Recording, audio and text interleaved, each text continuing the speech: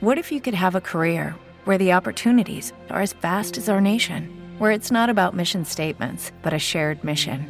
At U.S. Customs and Border Protection, we go beyond to protect more than borders. From ship to shore, air to ground, cities to local communities, CBP agents and officers are keeping people safe. Join U.S. Customs and Border Protection and go beyond for something far greater than yourself.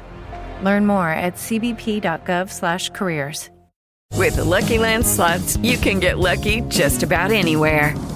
This is your captain speaking. We've got clear runway and the weather's fine, but we're just going to circle up here a while and get lucky. No, nothing like that. It's just these cash prizes add up quick. So I suggest you sit back, keep your tray table upright, and start getting lucky. Play for free at LuckyLandSlots.com. Are you feeling lucky? No purchase necessary. Void where prohibited by law. 18+ terms and conditions apply. See website for details. A show that looks at Kansas City baseball's past, present, and future. High fly ball. Motley going back to the track. No outs to go. The Royals have won the 1985 World Series. Davis comes to the plate. Strike three called. It's over. They've done it. The Royals are World Series champions. The world champion Kansas City Royals. This is the Kansas City Baseball Vault. Ladies and gentlemen, welcome into the Kansas City Baseball Vault, and it has been a little bit since we've spoken with all of you, but we are back in full force. I'd like to say better than ever, but much like the Royals, there's not much to sugarcoat here. So, we got a lot to talk about coming up. Yeah, a lot of stuff happened in 2 weeks. Yes, in 2 weeks. Mainly the draft, which we'll get to first here in a moment. But before that, of course, introductions. I am Jeff Herr. With me, as always, is the man who I would draft 1-1 overall to be my podcast co-host, Michael Engel. Mike, how are you doing on this wonderful weather week here in Kansas? I hope it's been as good in Lawrence as it's been in Kansas City, because it's been awesome this week. Oh, yeah. Yesterday was, perfect. You got that little late afternoon rainstorm, which kind of cooled things down, but it only rained for, 20 minutes here. So it was, 70 degrees and cleared up. It was amazing. It was, we complain about the weather so many times when we open this show, and it was, that was the least complainable weather probably in a long, long time. It was fantastic. Absolutely. It was really great. I went out and walked on this little trail. It was really nice. So I was sweet. Took advantage. We got about maybe a week of that, and then we're going to start probably seeing the fun 95s and stuff like that. Yes, or massive rainstorms that come out of nowhere. Yeah. And tornadoes. Yeah. That was fun, too, a few weeks ago. But yeah.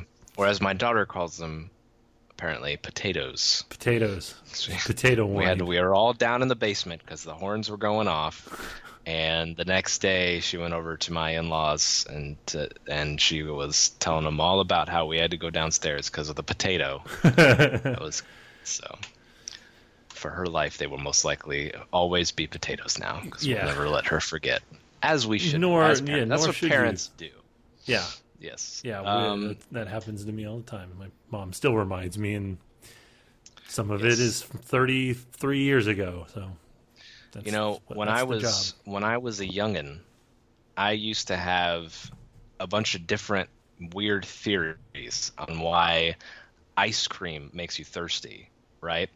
So, and I thought it was really cool, and I was super smart. And so my parents would be like, oh, hey, at parties or whatever, they'd be like, oh, hey, tell so-and-so why ice cream makes you thirsty. And it was always a different theory every time, of course. Sure. But, so now as a parent, I realize that they were probably talking to somebody right before they called me over, and they were like, hey, watch this. They called me over and said, hey, tell them why ice cream makes you thirsty, and then everyone laughs, and it's all a good time, But hey, that's what happens when you're a kid. This ice cream is making me thirsty. They still so whenever we have ice cream now, my family is always like, hey, Jeff, can you tell us why ice cream makes you thirsty?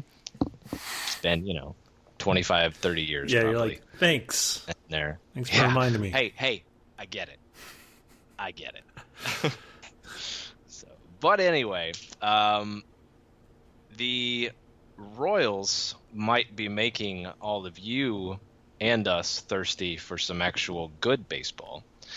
You like that transition? That was pretty good. That's pretty good. Which is then just nullified by the fact that I say that you how pointed good was that out. transition after.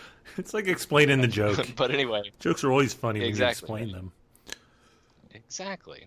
So anyway, the Royals are currently tied with the Baltimore Orioles for the worst record in baseball. Where have we heard that before? Last year. Even the Miami Marlins have had a bit of a hot streak and made some distance between them and the Royals and the Orioles. So the Royals and the Orioles clearly the the worst teams in baseball. Interestingly enough, the Royals, again, they continue to underperform their metrics in terms of like run differential and stuff. So what that means, who knows?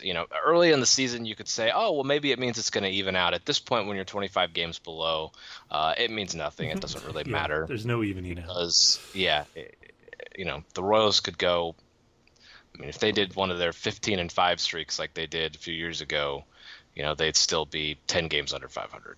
So, or 15 games under 500. So, it's not going to really help that much. But anyway, as you do when the Royals or any baseball team is as terrible as they are, you like to look to the future.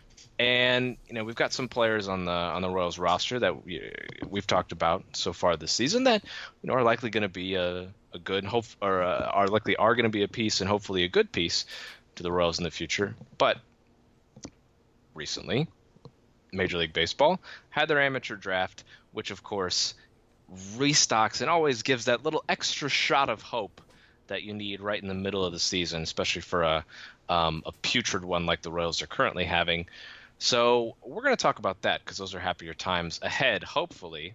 And it's always fun when the Royals get more talent, especially when the Royals' first-round pick, number 2 overall, is a just universally lauded talent that he is, Bobby Witt Jr., who, as you would imagine, whose father is Bobby Witt Sr., who was a Major League Baseball player himself. Yeah, you got a good 10-ish years or so in the big leagues, I think.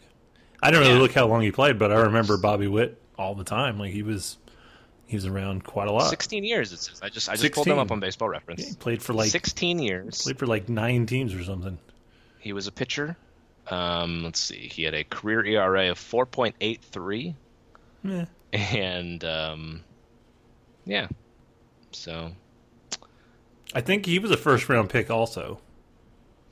Let's see if it says. Which might make them the first father-son to go in the first round, though. I don't know. Well, King Griffey Sr. probably predated the draft.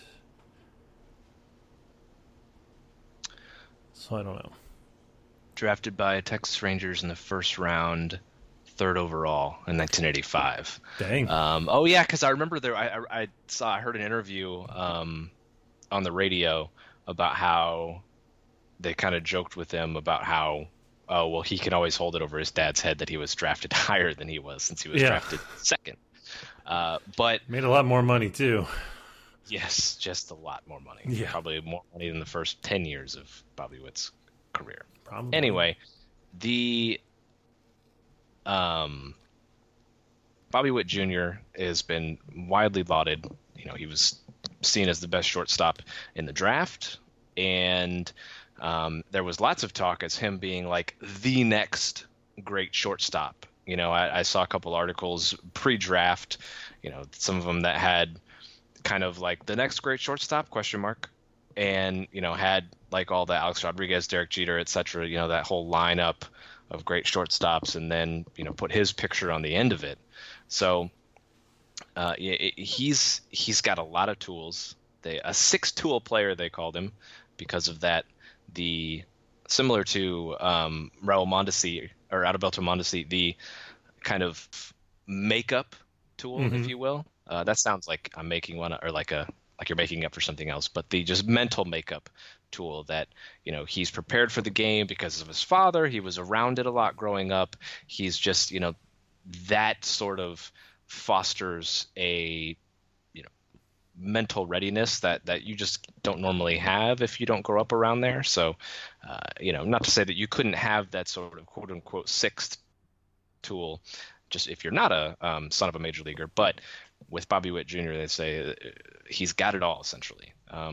So that was kind of a no-brainer pick for the Royals. Everyone assumed that's what would happen.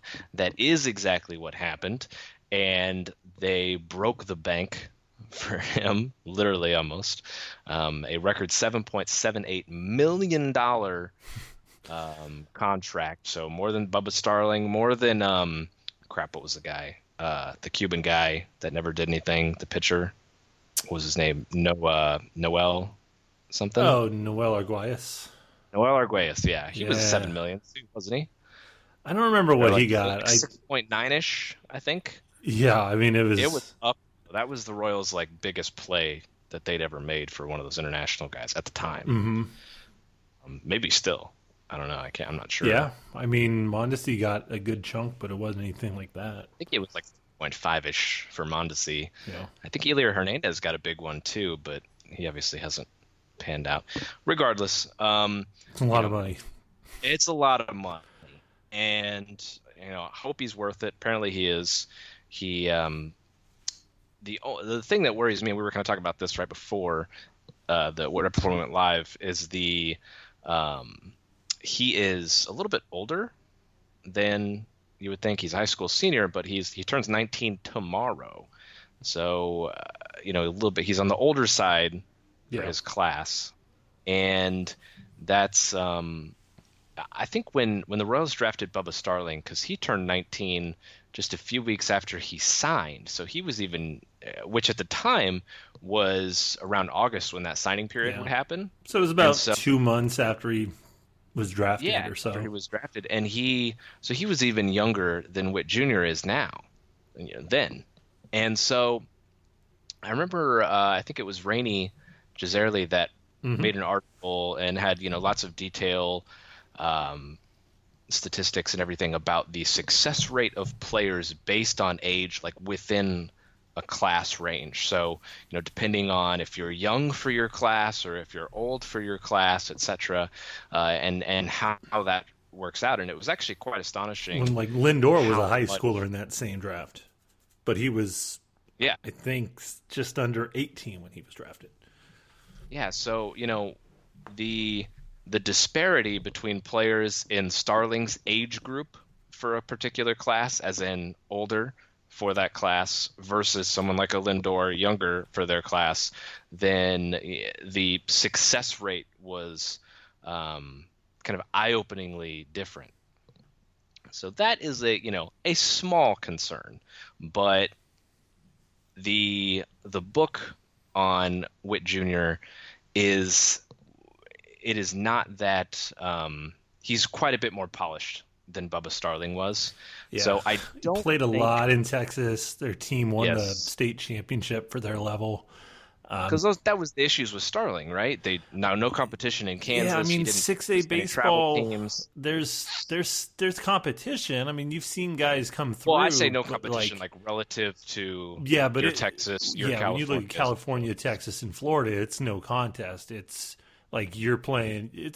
It's kind of like, if you're playing against that top level competition at every level, your entire prep life. That's going to give you an edge in some regards, just because you're playing consistently better players most of the time. And so, it's a huge difference for sure between the two of them, even though, it's pretty crazy. But yeah, Texas definitely is one benefit to, in Witt's favor. So and baseball was his sport. Yeah. I guess I didn't know. I didn't do enough research to know if he played any other, but I don't remember hearing anything about him being a 3-sport star like Bubba Starling was. So, that counts for a lot too, because those were the two biggest knocks on Starling. He wasn't baseball wasn't his main sport. He famously had that scholarship to Nebraska to be a quarterback there that he could have taken, and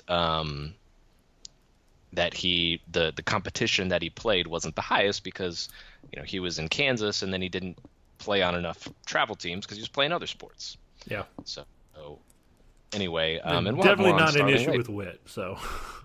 Yeah, exactly. So, and we'll a couple. Well, we've got some things to discuss on Bubba Starling as he is today in a little bit, but and additionally, we're obviously going to talk about the draft today, but we're going to get a little bit more in-depth analysis a little bit later, as we'll have, like we do every year, we'll have Clint Scholes on. And if you want a little taste of what he can be talking about, he's writing, he's got his website, and I am blanking on the website name. I just had it. It's RoyalsAcademy.com, yes. which he started probably 2 months ago and has been doing a lot of stuff. So, so if you're missing his diamonds in the rough type of stuff from the old BP Kansas City days, he's doing it there. Go get your fill there, not only of the draft, but then of the Royals farm system as current.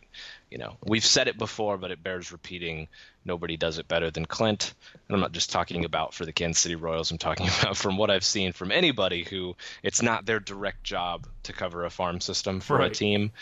Nobody does it better than Clint. So definitely go there. But then, of course, we'll have him on the show in a little bit. Give him time to kind of digest the class and get his thoughts in order, and then we'll have him on to discuss, as we do every year. But obviously, Bobby Witt Jr. is the big star of the class. And then after that, the Royals continued a trend they started last year, drafting a lot of college players. Yeah. So they drafted – Witt Jr. was a high school player, so he was their first pick, second overall.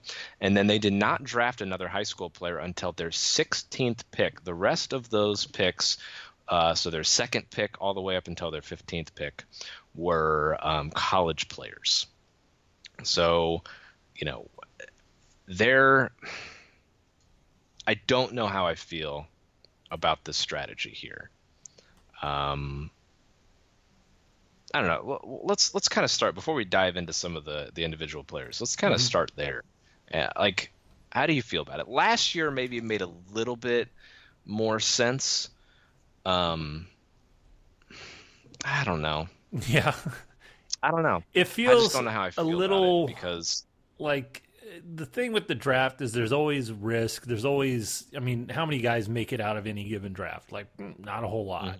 You might get 10 guys who reach the big leagues, and maybe 3 or 4 of those are really decent contributors, and maybe one is good in any given year. I don't know if that's the right issue or not, or if that's close to what the Royals actually get out of guys. But you're going to have a lot of guys who you bring into your organization. They don't do much. Some guys just never get past A-ball. Some kind of float around in AA for a while. Some never really do much past AAA. It's just, it's the nature of the game. It's really hard, and it's a grind. So that's, in baseball, you get 40 rounds of a draft to, bring in all this talent to fill your minor leagues. You're going to miss on probably most of these guys. And I feel like there's a couple of things at play. One, with college guys, they've played a couple of years at their level. They've played, guys like Brady McConnell, the Royals' second-round pick, played at Florida. That's a regularly successful program. Third-rounder, Grant Gambrell, Oregon State, that's a good program. And so you get a lot of those guys from those good schools. That the coaching's going to be good. They're going to be playing top competition. They're going to be competitive in their conference and at the College World Series. They're going to at least be trying to, playing to qualify for those things. So that they're going to be, playing at the highest level in college. It kind of gets you outside of, we talked about Bubba Starling. I wonder what Bubba Starling would have looked like if he had gone to, say, Nebraska to play baseball for a couple of years. Would that have made him develop better? Would it be beneficial to him today? I don't know. But you kind of can vet some of those guys a little bit by having them go to college, seeing what they can do, and seeing what they can do under, what's probably overall just better coaching, better preparation. The trade-off is that, they start their pro careers a little bit older than some of these guys. So, McConnell is, a couple of years older than Bobby Witt Jr. And so that's 2 years of professional development that he's got to miss out on. But at the same time, if that's something that 2 years in college, because he was a sophomore when he was drafted here, is that something that also benefits him because it's 2 years at Florida? That's not just 2 years playing who knows where against anybody. It's playing at Florida. That's such a solid baseball school. So that's probably going to help him a little bit, and the Royals probably feel more comfortable that way. But a big part of it really, I think, is starting to come down to just the draft slot. And the way that the draft is set up is, you can't really go crazy and sign a guy over slot like the Royals did back in, 2008, 2009, and in that kind of area, which got them guys like Will Myers and got them Danny Duffy and Tim Melville and some of the guys who popped up as really good names out of high school in some of those drafts that some teams might have taken them in the first round if it was a slot system. Where it was definitely like an easier negotiation to say, look, this is a slot. This is what we can offer you. Or where the Royals took advantage of that, where it's like, we'll overpay on that slot. We don't care because it doesn't impact the other picks quite the same. And so you see a lot of that where right now the Royals they haven't gone over slot to anybody that they've signed so far. They've signed all but 3 guys. One of those guys that they drafted, Clay Dungan, in the 9th round was a senior out of college. So, he had no leverage. They signed him for $2.5 or $2,500. Let's get the number right. So, like very, very low bonus where the slot value was over $150,000. And so that gives the Royals a chance to, spread that around throughout their first 10 rounds. It gives them the chance to spread that through maybe a high schooler later on who teams decided, well, if we don't get him in the 3rd round, we're not going to have the slot available to offer them. Because if you pick a guy like the Royals' 3rd round pick was a slot value of $767,000. You can't, it's really difficult to pick a guy at that spot and offer him a $2 million signing bonus to get him to go to your team instead of go to the University of Oklahoma or something like that. So it's like you can't really do the over slot trick just because slots just don't work that way. It just doesn't work the way it did 10 years ago in the draft. And so I think that's also a big factor where you're taking on less risk of guys busting because a little bit more, but you're giving up maybe a touch of upside, but you're making it a lot easier to sign all of those guys instead of missing out on them. So I think there's a heck of a lot going on. It's interesting. The Royals definitely seem to have gone all in on it. So I don't know if that's going to continue. It may adjust by draft class. This one, was one that wasn't particularly great for like top end pitching. That could have changed things. So I don't know. It's something to definitely watch. I think the Mets tried a very similar strategy with their draft as well. And they might have, I think they drafted 1 or 2 college seniors to kind of play the same, low signing bonus game and kind of spread that around. So it might become a trend just because, so much of baseball right now is on, centered around compensation and signing bonuses and things like that teams, if they can save some money on that payroll and player investment, well, they're going to try to. And the slot is kind of designed to do that. And teams will definitely cooperate with those rules if it means that they're going to save some money. So if that means they have to take a college guy and maybe they take a 21-year-old instead of an 18-year-old, well, teams seem to be pretty comfortable in doing that. Yeah, and times were different when a player like Will Myers was drafted where, what was he, a 3rd round pick? 5th round? Yeah, he was a 3rd rounder. The Royals 3rd round. didn't have a 2nd round pick because they had to sign Juan Cruz for some reason. Of course, worked out well. Because when you get the chance to sign Juan Cruz, in a non-contending no matter year. how many draft picks you lose. Yeah. But so Will Myers signed way above slot, and the Royals had to beef the money to get him to not go to South Carolina to play baseball and to come play for the Royals. And so you can't do that anymore because of, as you talked about, all the slotting and everything like that. So yeah, that's a very good point that you made, where maybe that is kind of the new thing that people have, or teams have really started to try and analyze. Okay, how do we shave this money off here so that, you're not going to see any situations like Will Myers again, where you give third round picks, $1 million over slot or whatever the case. I can't remember how much he signed for, but it was $2 or $3 million. Yeah, it was a lot of money. He should have been a first round pick, but teams were pretty sure he was either going to need that kind of money or he was going to go to college. And the Royals were like, all right, we'll take him. And it was a smart move. It was the one way the was. Royals could find a way to kind of hack the system where, they're not trying to spend $100 million on a free agent, but they're trying to get guys who have that kind of first round talent that teams shy away from because it's less of an overall investment. And the Royals were really smart to do that. And then the system broke against them. And so now here we are. So I don't know. Absolutely. And, that was the game the Royals were playing then. And they worked it to perfection because it was, Will Myers was the best thing they did in that time. Yeah, he was a very important cog in the Royals World Series victory because of the what he allowed them to do in terms of trades.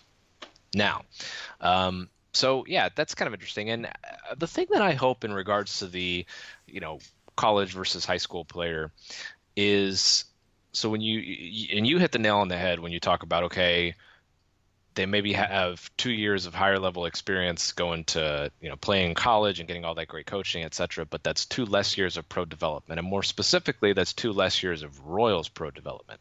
So, which maybe that's a benefit. Well, maybe that's a good thing. I don't know.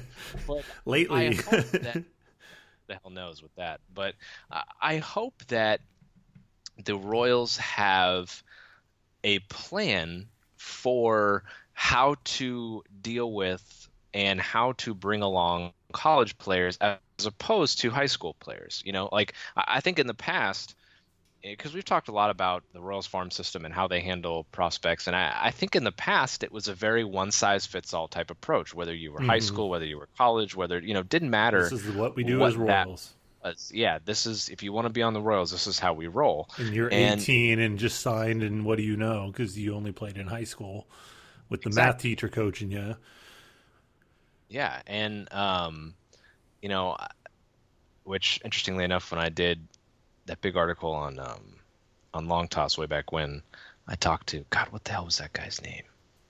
He was drafted first round by the Reds, and he was a big long toss guy. Oh my God, I can't believe I interviewed him for it. I can't remember his name. Chris something. It was like 8 years ago. So yeah, that was when I wrote it, and he was drafted well before that. So anyway, but yeah, that was one of the things he said. When he came in, I was like, so what did you think when these people were telling you, oh, you can't do it this way, you got it? He's like, well, I mean, they're pro coaches. He's like, I thought they knew better than I did, so that's why I listened to them. That's why I stopped doing it. And that's not always the case. No. But when you're a young kid, you might think that way. So, but that's a different topic. But the point being,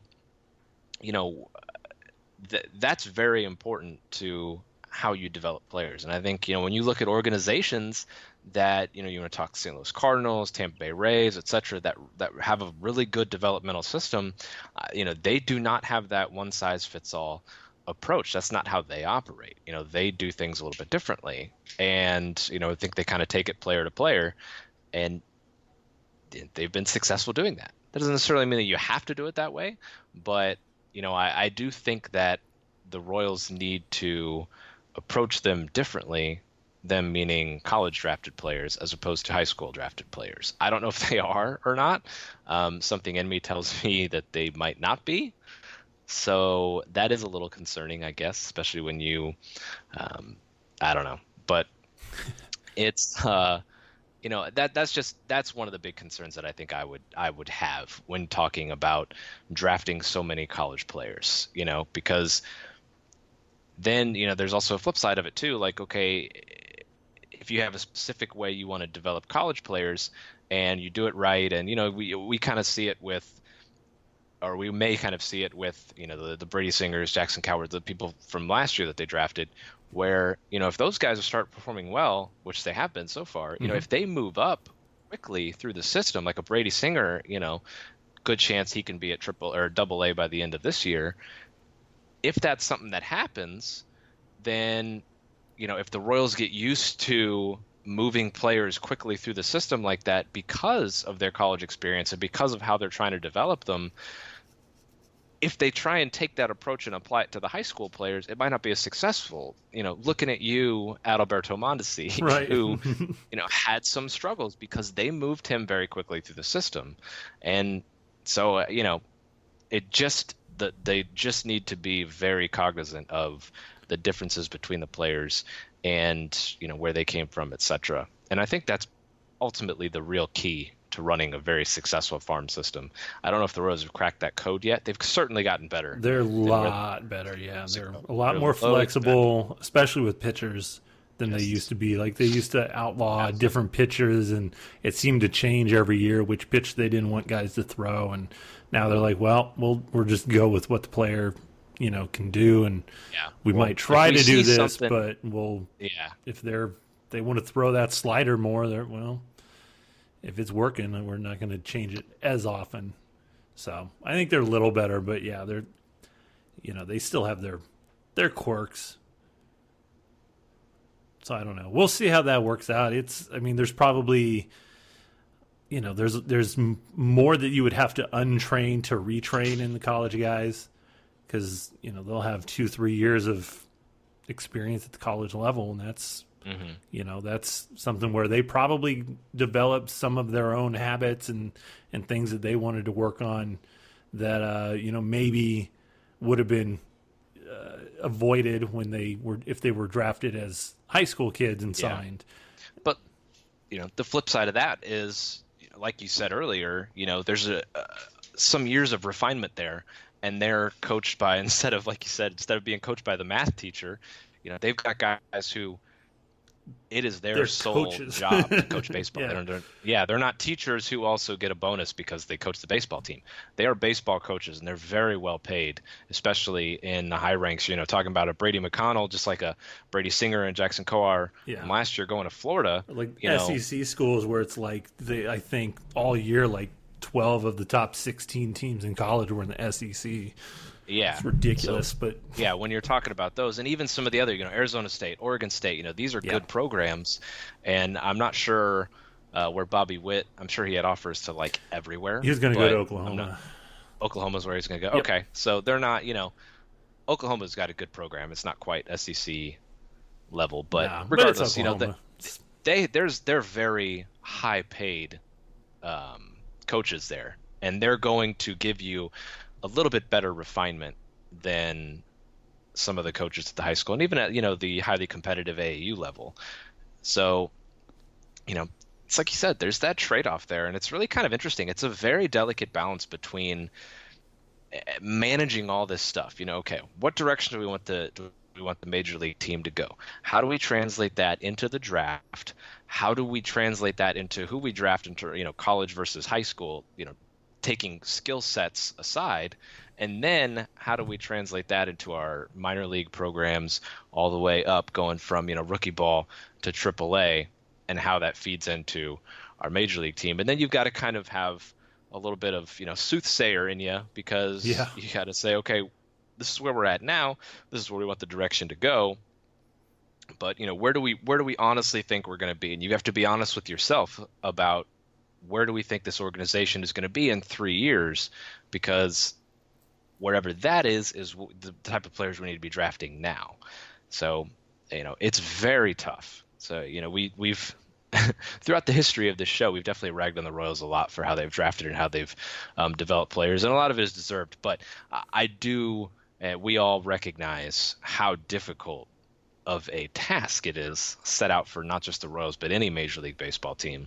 And which makes it all the more impressive when you have teams like the St. Louis Cardinals and the Rays and, these different organizations that are just able to consistently do it. I don't know how the hell they do it. And it's very impressive when they can consistently do it like they are. It's like, guy's good. Oh, that guy's good. Okay, well, great. Yeah. Oh, wow. Like, who the hell is this guy? Oh, only just league MVP now. It's like, good Lord. But anyway, so back to the draft itself this year. So we talked about, Bobby Witt Jr. That's the big one. And like I said, 14 college players drafted after that. Not quite as pitcher heavy as it was last year. The first 2 players they drafted was shortstop. You mentioned Brady McConnell. So he was a teammate of Brady Singer, Jackson Kowar last year, because they won the national championship last year, right? In Florida. Yep. So he was on the national championship team last year. 4-year sophomore, like you said, it's a little bit early, a little bit older. He has not been signed yet, and his slot value is about $1.7 million. That slot value drops off real quick, by the way. Yeah, it does. Because you get through some of the Witt compensation picks too. So his it's a 2nd-round pick, but it's the 44th overall pick. So it's like, wow. Yeah. All right. So from 2nd to 44th, you're dropping a little over $6 million. Yeah. So 42 picks, I guess that's not a huge amount if you really break it down that way, but pretty crazy that that's still a really high pick, but less than $2 million is what he's slotted to make. Anyway, he hasn't been signed, but he's another shortstop. So, the Royals could have a bit of a logjam in the middle infield come 2 or 3 years from now with Adalberto Mondesi, with Witt still on the team, if Bobby Witt Jr. is ready, and then if Brady McConnell is ready, if they get him signed and he's ready, then that's one of them good problems, like we've often said on this show. It's a problem you want to have. Dayton's always talking about building up the middle. Like, he's done that from day one. He's like, I want, good shortstop, center fielder, second baseman, catcher. He, that's his thing. Most of these guys, most guys who get drafted as shortstops usually aren't going to stick there because it's a really tricky spot to play. But McConnell might. He could do it. Probably not. But another thing that's always important in the draft is to not worry too much about what you have. Like, if the talent's there, if the guy's there, there's no reason to pass on Bobby Witt Jr. just because you have Mondesi. It's not like the Chiefs I've always been school of thought. Would pass up a quarterback because you don't need a quarterback. But it's way different in baseball, where it's just find the talent and find a way to fit it on the field. But Moustakas was drafted as a shortstop. Hunter Dozier was drafted as a shortstop, and those guys are not shortstops. And not only was Moose drafted as a shortstop, but then they thought he would likely move to third, and at the time, Alex Gordon was at third. Yeah. So, they still drafted him. Who had pushed Mark Keane off third? Who had... Yeah, you got to do it. But, talking about building strong up the middle, like you said, look at that 2015 team. You go from Perez to Escobar, and then, by the time they won the World Series, Zobrist, and then out to Lorenzo Cain in center field. That is a strong middle infield right there. So, if that's what you want to build towards, then absolutely go for that. But anyway, so then, they started drafting a few more pitchers. So what, unfortunately I haven't done, I was on vacation all last week when the draft was happening, so I have not done a ton of research into all these players. So maybe you can kind of fill in some of the gaps here. But what are some of the bigger names beyond Witt Jr.? Well, Michael Massey is someone who some of the scouting reports I read, they feel like he's got a potential to be a pretty good hitter with a good approach, plays second base. Clint's analysis of him was that, he's got a shot to be like a decent utility guy, with some upside to maybe be even better than that. He's already signed. The Royals got him for about $60,000 under slot, so he's in the mix. There's a guy Dante Biasi, who is the brother of former Royals draft pick Sal Biasi, from I think like 3 or 4 years ago. He's a lefty. He's got some upside to him. He's had Tommy John surgery, but his velocity and arm strength is all back up. Could be a starter with 3 average pitches. The velocity. As a quick side note, yeah. At some point, I think it's going to be has he had Tommy John surgery yet? Yeah. More than he has had it. Like, it's just becoming so common now. Oh yeah. That's again different topic. Sorry to interrupt. So he's got a good chunk of upside to him. There's Grant Gambrell is kind of in the mix too. He hasn't signed yet either, but he's got a shot to be pretty good. A mid-90s kind of guy, should be a starter. He's maybe not much more than like a guy who can go give you 34 starts of average-ish, but that's got some value, and it's a third-round pick, so it's like, you can kind of live with that. And then some of the other If you're going to give me 30 plus starts of 4.0 ERA baseball, I want that person on my team. Yeah, I mean, I don't want them fine. to be my opening day starter, but if you're going to be my 4th, 5th starter, and you're going to put up that line, I'll take that. Yeah, absolutely. Yeah, those guys there's always something that kind of works well with that. Some other guys who are interesting down the line. Justin Hooper is pretty intriguing. He's out of UCLA.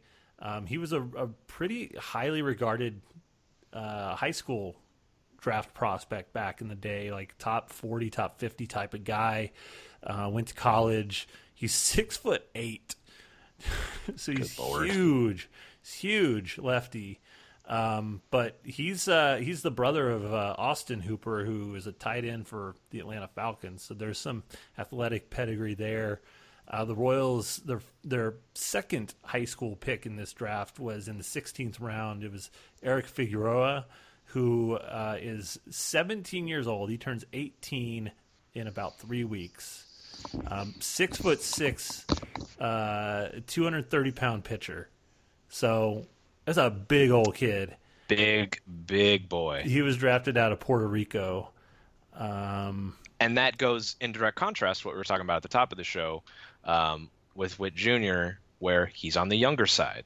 Yeah, and that's because they're both seniors in high school this year, but he is a couple weeks away from turning 18 as opposed to being 1 day away from turning 19. Yeah, so, and I haven't seen if the Royals have actually officially signed him yet, but I would imagine they probably had an idea they could to pick him after all those college guys.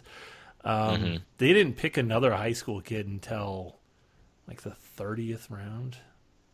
Maybe not even that. No, 36th round. So they took 4 high school kids in their last 5 rounds, but other than that, it was Witt and it was Figueroa.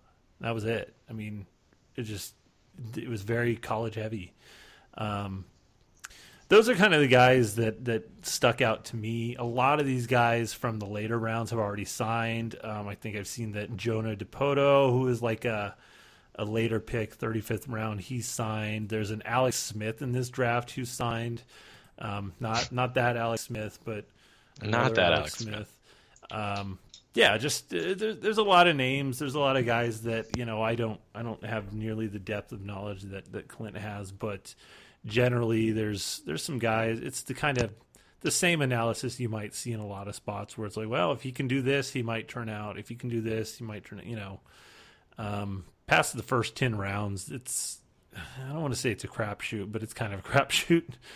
But there are a couple guys that look a little intriguing, and could be some pretty good value down the line once the Royals get them into development and see what they can do in the minor leagues. And a lot of those short season minor league teams are going to be starting play here very soon, and that's when it gets interesting, where you got 1 million players in your professional system playing, and you can kind of see some of these new guys out on the field and actually playing against other professional competition. So one of the great benefits of moving up the signing deadline from the last CBA is exactly this, where in years past you brought up Bubba Starling, and he signed at the very last minute, which was in the middle of August, and that's way too late to try to go play in the minor leagues. But Witt could, he's signed, he's ready. He could probably be playing for, Idaho Falls in a couple weeks. And that's really great to be able to get your guy out there and just see what he can do. Maybe he doesn't do anything because he's fresh out of high school and but you can see it and you can see how he, approaches the game and adjusts and things like that. So, and he can get into, start getting a feel for what that grind is going to be like next year when he starts, day one. Yeah. With, and big team. Game like just getting used. That kind of stuff is invaluable. And another interesting one that I kind of heard him talking about on the radio, I don't know necessarily how much, he factors into any future Royals teams, but Jake Means is a local guy. He's from Gardner, Kansas, just like Bubba Starling. Just down the road. Yes, just down the road. He went to Indiana State, who, you never really hear much about Indiana State in terms of like the national scene, but they've got a pretty good program. Feels like they're always having came out of there, I think. Players drafted. Yeah, not always high picks, but they always seem to have a lot of guys drafted. So yeah, there's usually a couple of JUCO guys too that like, oh, that guy could be intriguing, and then they show up and they start doing good things, and it's like, oh, okay, like really easy to miss those guys, but talent is talent, and sometimes maybe they're not recruited highly out of high school, but they develop something once they actually start playing, and team catches them and goes out and gets some signs. So.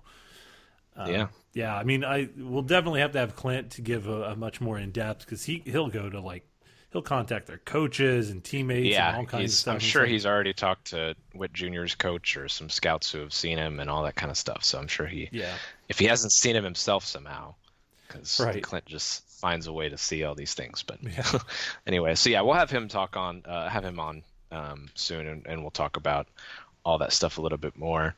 But now we'll flip to the big league squad. And unfortunately, has not gone that well. No, it hasn't. Not great, Bob. It's been not great, Bob. It's been 3 weeks since we've recorded. The Royals, have they won 3 games? I think they've won they 4. And they've certainly not won 3 games in a row.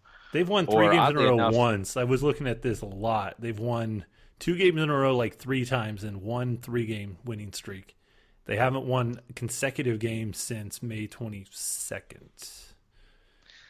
And I heard this absurd stat that I haven't checked on to see if it's true, but that the Royals haven't won the rubber match of a 3-game series since May of last year, which seems crazy. Sounds about right, but it's like they haven't won a series since April this year. Oh, gee, yeah. Every time you think oh, that doesn't sound possible, it's something like, oh, yeah, the Royals have done it. Yeah. Well, yeah. They're on pace for 112 losses. Yeah. Oh, it's bad, and they've forgotten how to score runs.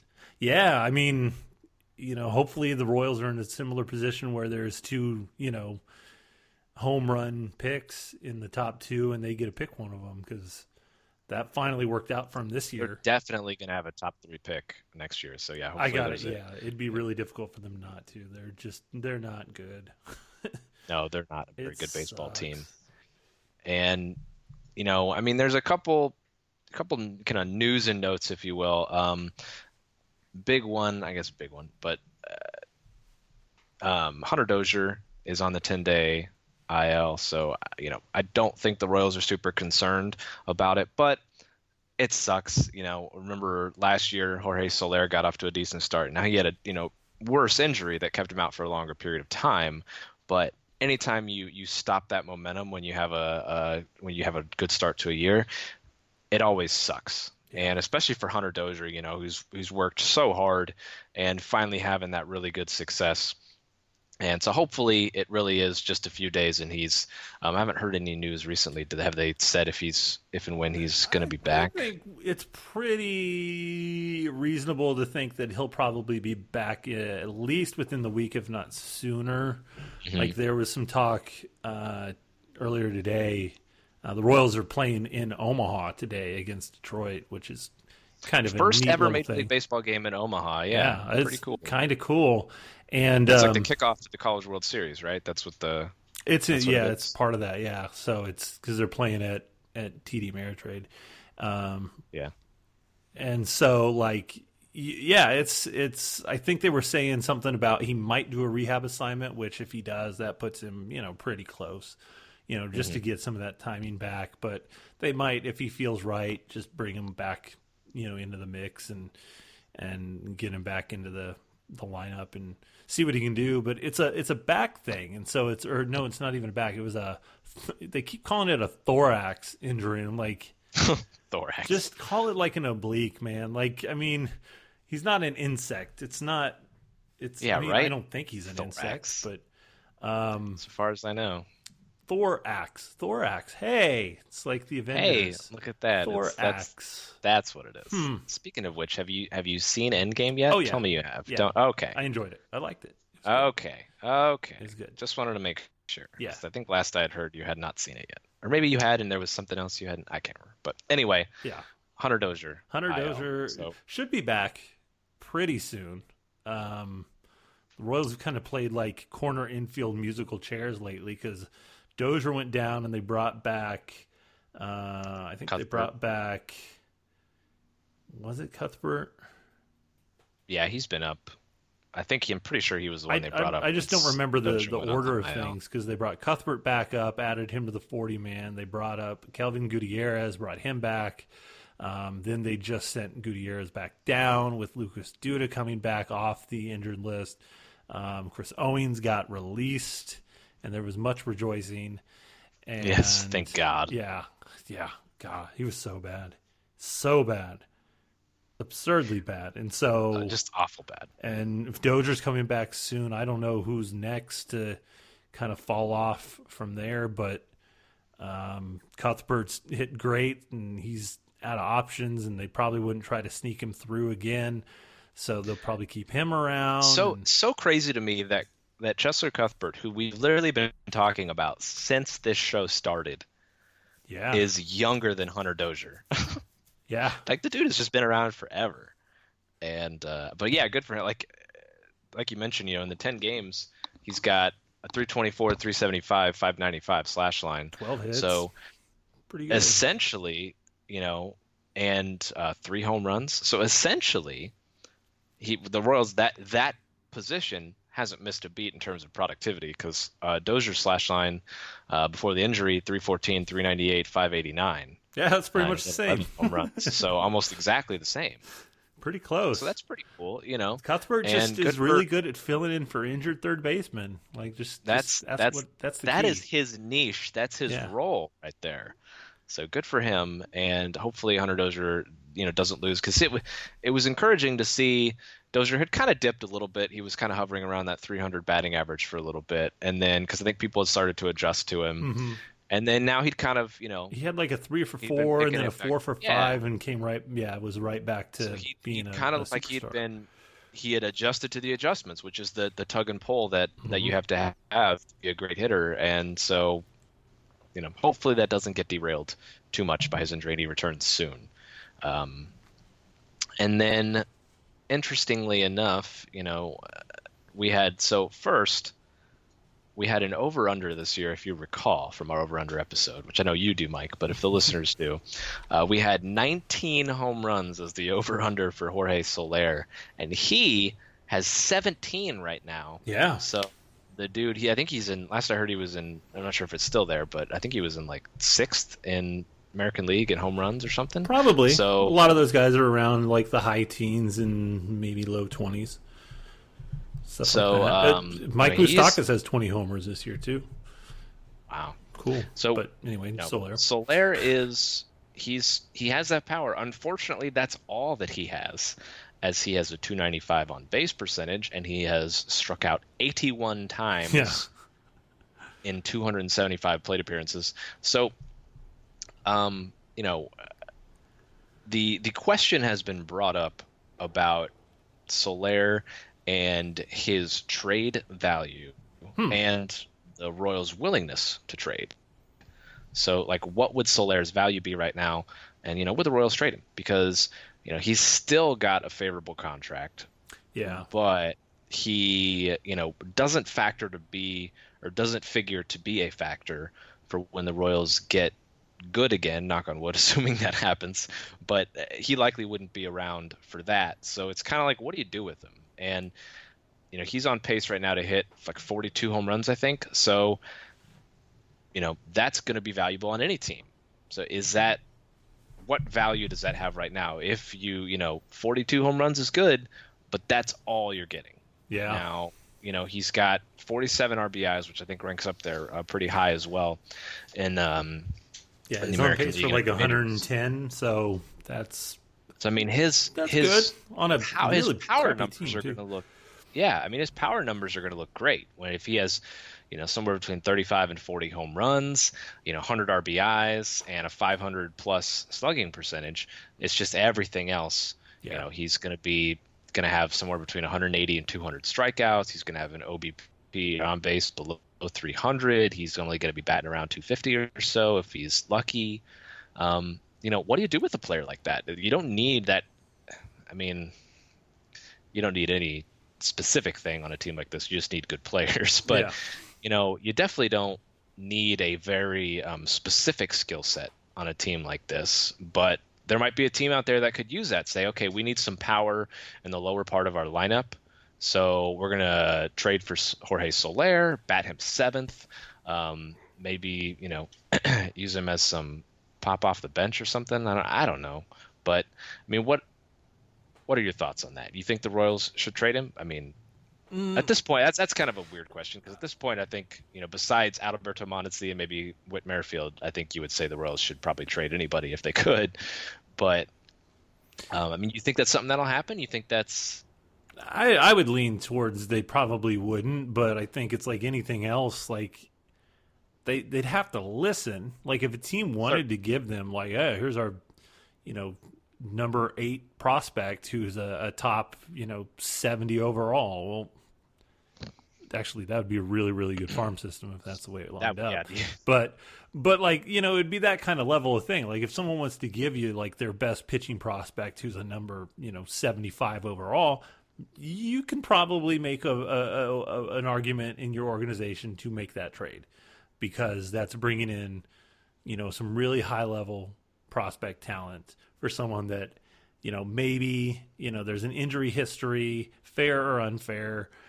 There's some deficiencies in a lot of elements of his game. He's not particularly fast.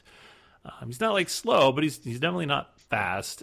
He's not great defensively. Provides 0 defensive value. Yeah, and maybe even negative defensive value. And that might limit the teams that would be in on him. The American League is very, very, very top heavy.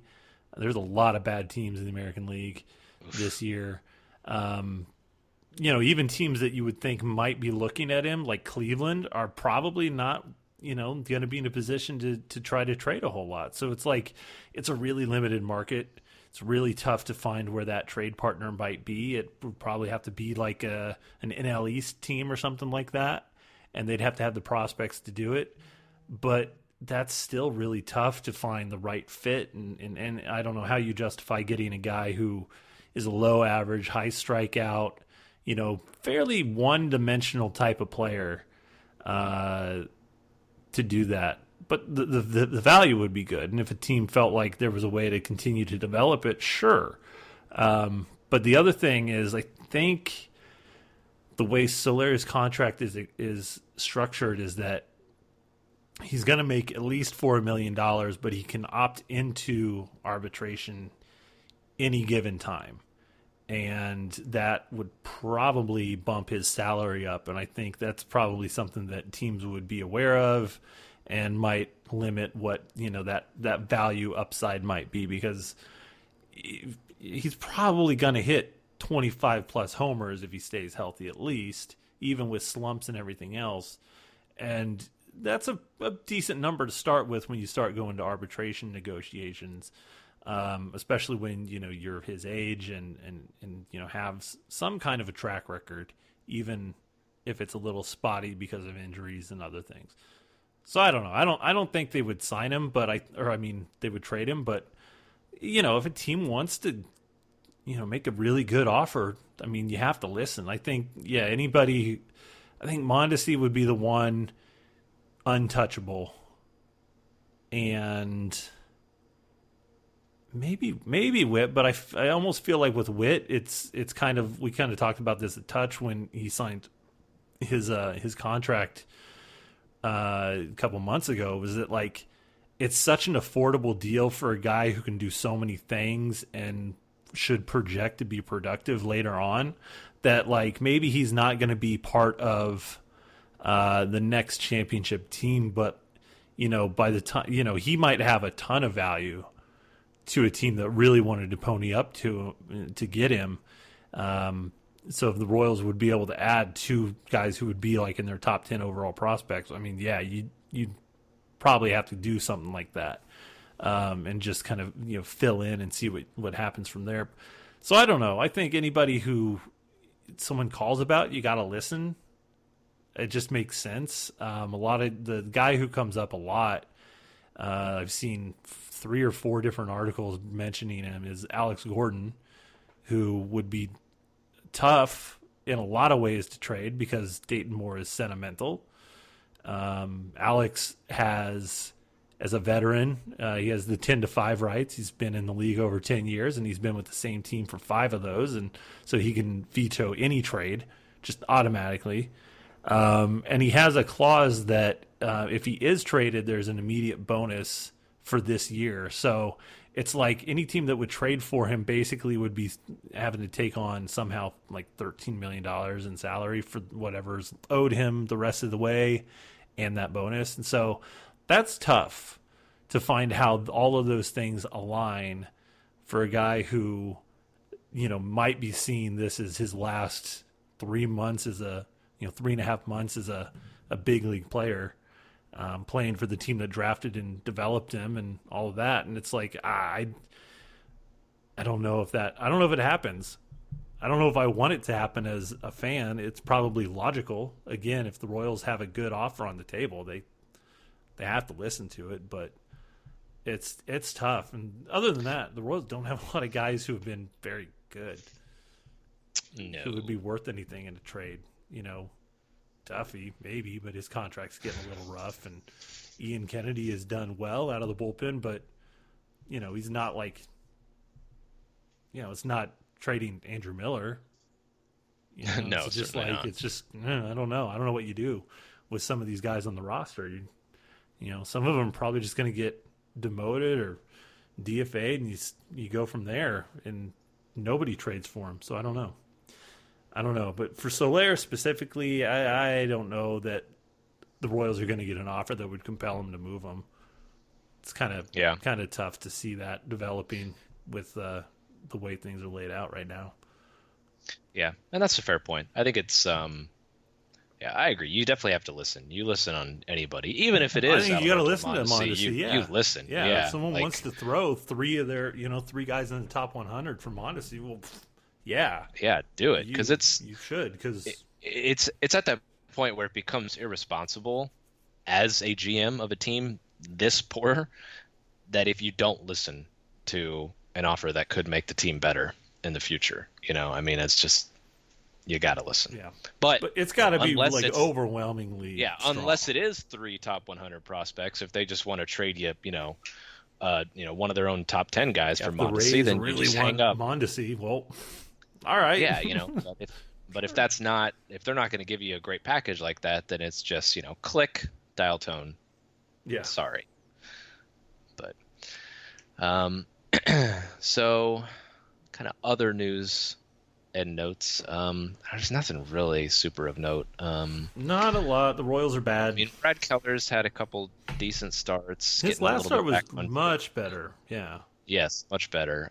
Same with Duffy. He'd had a few good starts, then had some hiccups, and then kind of got back on track last night. Pitched a really nice game. He and Keller were both really, really efficient. Like Keller, I think, had 98 pitches or something through 8, and they didn't send him back out, but they could have. And Duffy was probably about, I think it was fewer than 100. I don't remember where he ended up, but 7 good innings. So that's my wife went out good. to dinner with a friend my wife went out to dinner with a friend last night, and so I wasn't able to watch the game. I was watching my daughter, and as I was putting her to bed, I got the notification on my phone that Duffy was being replaced by Diekman, and I was in the 8th inning, and I was like, the 8th inning?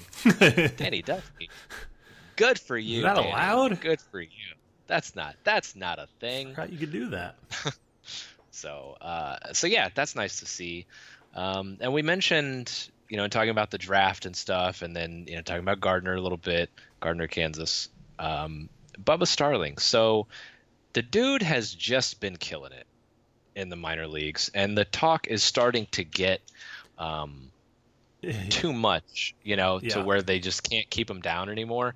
And honestly, at this point, it's like, what are you doing? Like, are you really are you really worried about Billy Hamilton losing some reps if you bring up, Bubba Starling? I mean, does Terrence Gordon need to make 2 starts a week?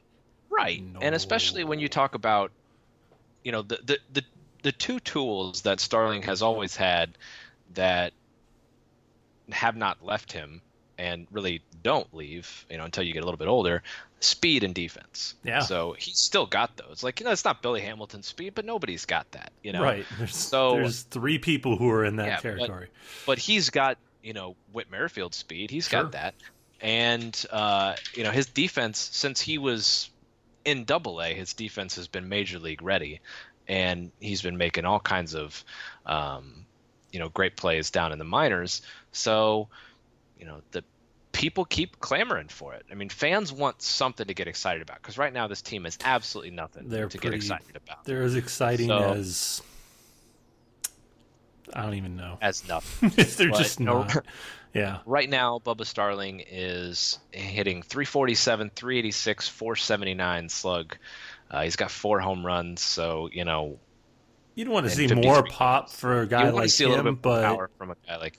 But the thing that's always hampered him is being able to just make contact, and he's hitting 347. He's definitely doing that.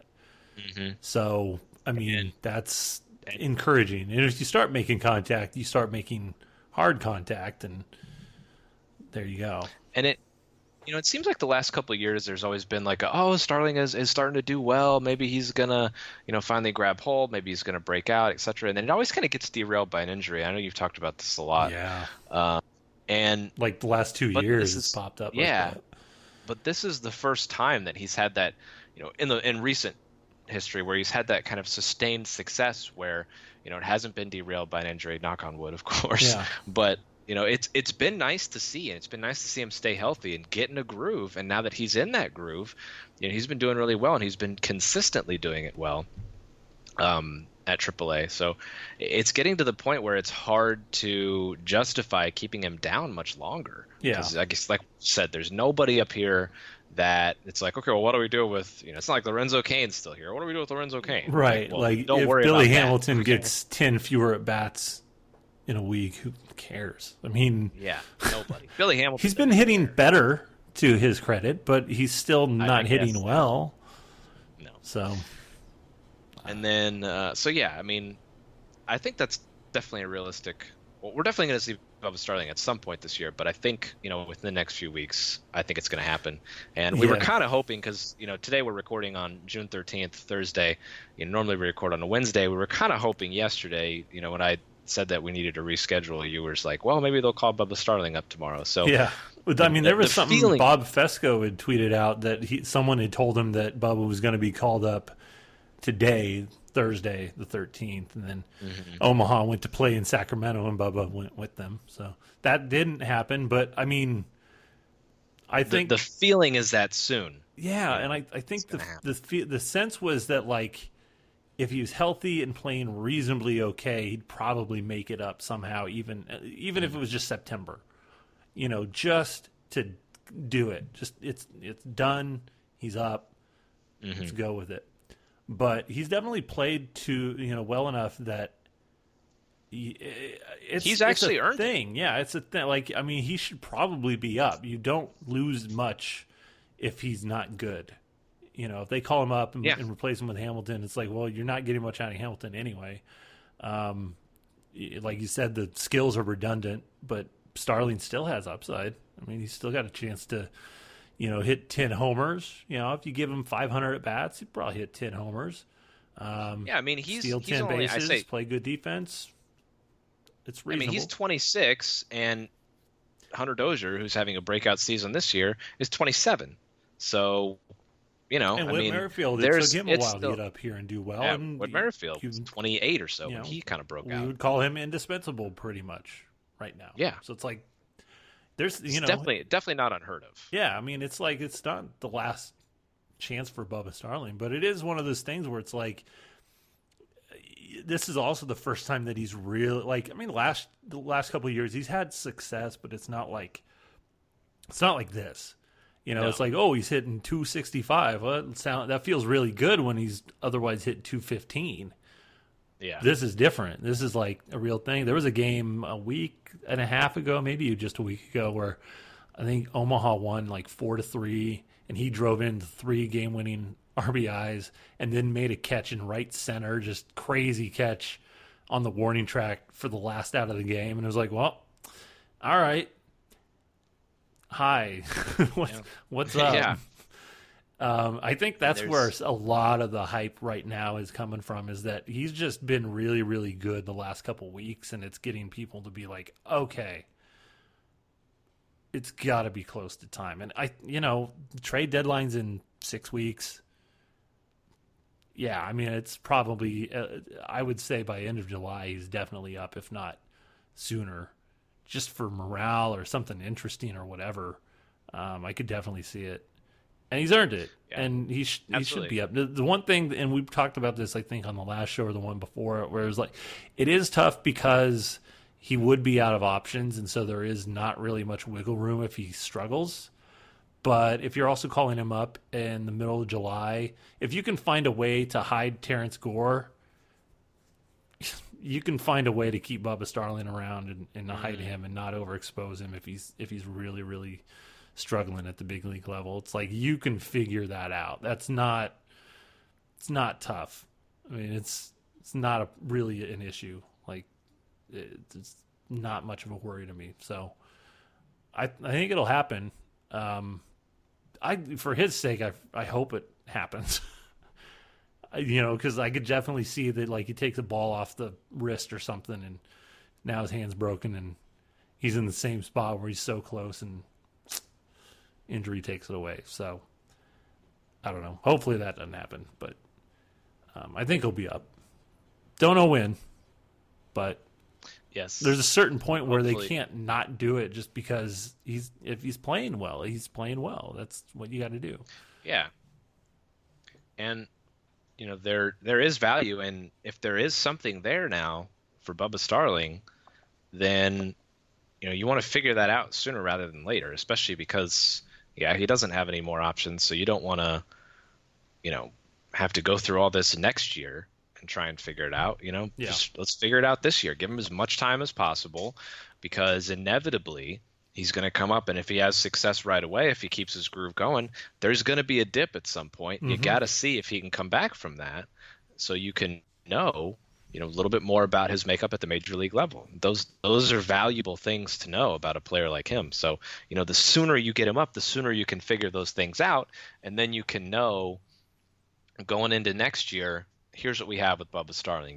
The more data you have, the better the picture is going to be. So I never thought I would be advocating for them to call Bubba Starling up sooner than later, but here we are, man. This is a crazy season. Yeah. I mean, right now the Royals, in their last 8 games, they've scored fewer than 3 runs per game. So, I mean, you can't do much worse. Oh no. So they might only score 1 run instead of 2 in their next couple games if he's bad. Okay. Yes. Yeah, it's harder and harder to justify keeping him down at this stage. The only argument that might be compelling is that Brett Phillips has played well in Omaha over the last couple of weeks, but and he's already on the 40-man, and he does still have the ability to be optioned if he struggles. So that's fair enough, but at the same time, it's like, the Royals can find a 40-man spot easily.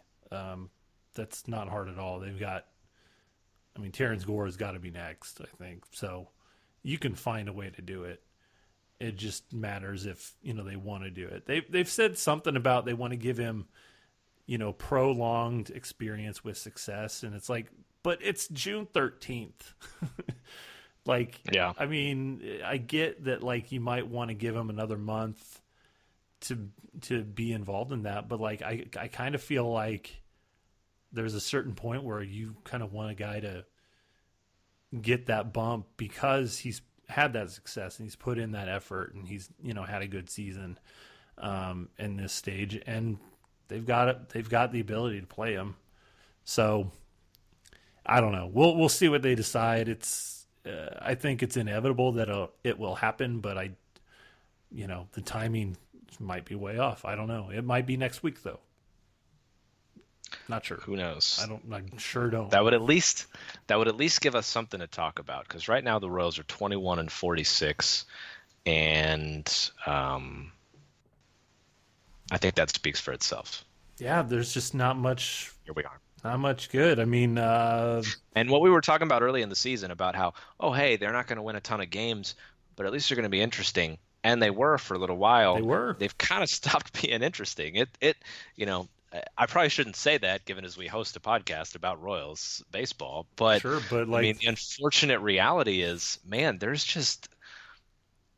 just not a fun baseball team right now. No, and unfortunately, that's the point we got to last year. 6 guys that I really want to watch and see what they do, and a lot of the others I don't. I'm not going to say I don't care, but I don't really expect. Brad Boxberger is I don't, whatever. It doesn't really matter what he does. Will they be able to trade him? Maybe. I don't think they'd get much for him. Diekman, maybe. Yeah, great. But it's if they do well, that's cool. That's awesome. If they don't do well, there's not much I can do about that. A lot of those guys don't have a ton of trade value. So it's you're in the exact same spot that you were before. And then it's just really a matter of making sure to see Mondesi hit, Soler hit, Merrifield hit, Dozier when he's healthy, Gordon because he's been really good all year. Right.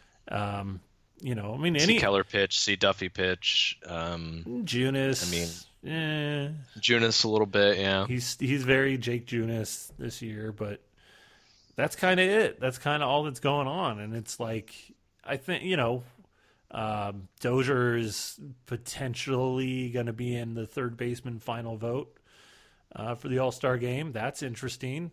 Whit Merrifield is probably going to be the Royals All-Star. That's kind of cool, but you could make a case for Jorge Soler or Alberto Mondesi. You could make a case for Soler in the home run derby. You could see Mondesi in the All-Star game. That'd be pretty cool, but it's the interesting players are the same 5, 6, 7 guys, and it's the rest are just kind of filling in spaces, and you hope they get hot, and you could trade them for anything in a month and a half. And that's kind of where we're at, because the Royals are not a good baseball team. No, they're not. No. So on that note, we'll leave with a bright moment. Okay. I have a personal anecdote Compliment from sandwich. today. I already showed you this. Yeah. But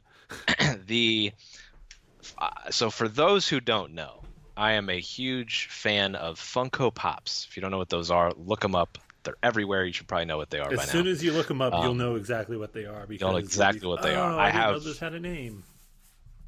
I have hundreds of these things. I love them. It's weird. It's stupid. They're just little hunks of plastic. They mean nothing, but they bring me a small amount of joy. And in this godforsaken world, if I can wring any bit of joy out of it, then I take it. So I buy these things and I enjoy them.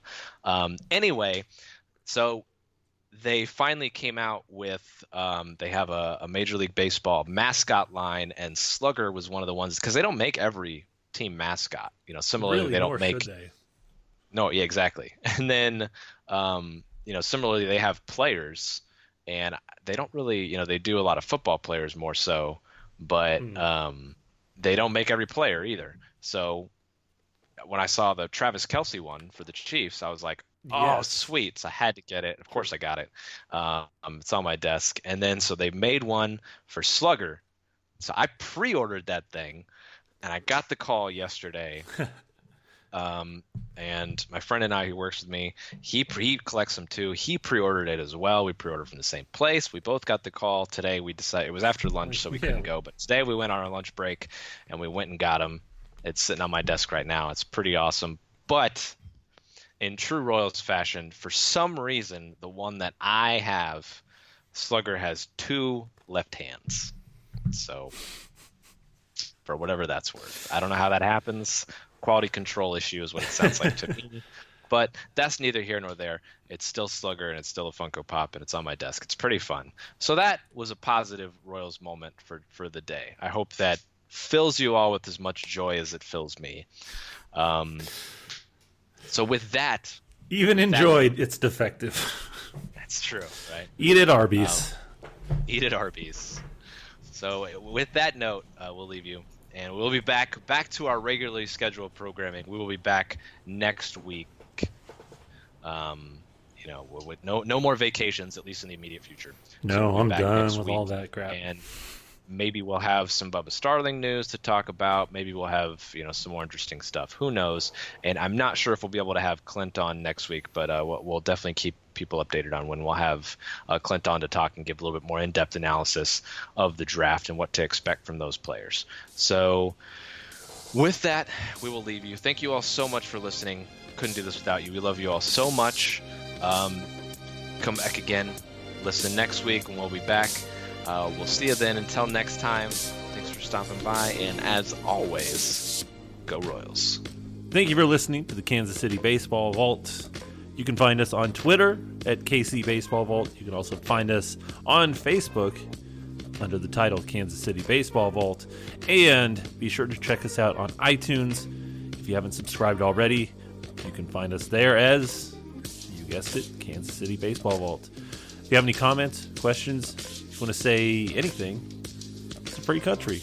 Email us at kansascitybaseballvault@gmail.com.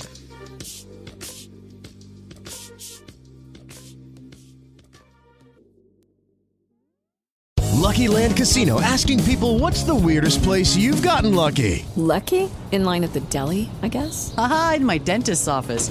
More than once, actually. Do I have to say? Yes, you do. In the car before my kids' PTA meeting. Really? Yes. Excuse me, what's the weirdest place you've gotten lucky? I never win and tell. Well, there you have it. You can get lucky anywhere, playing at LuckyLandSlots.com. Play for free right now. Are you feeling lucky? No purchase necessary. Void where prohibited by law. 18+. Terms and conditions apply. See website for details.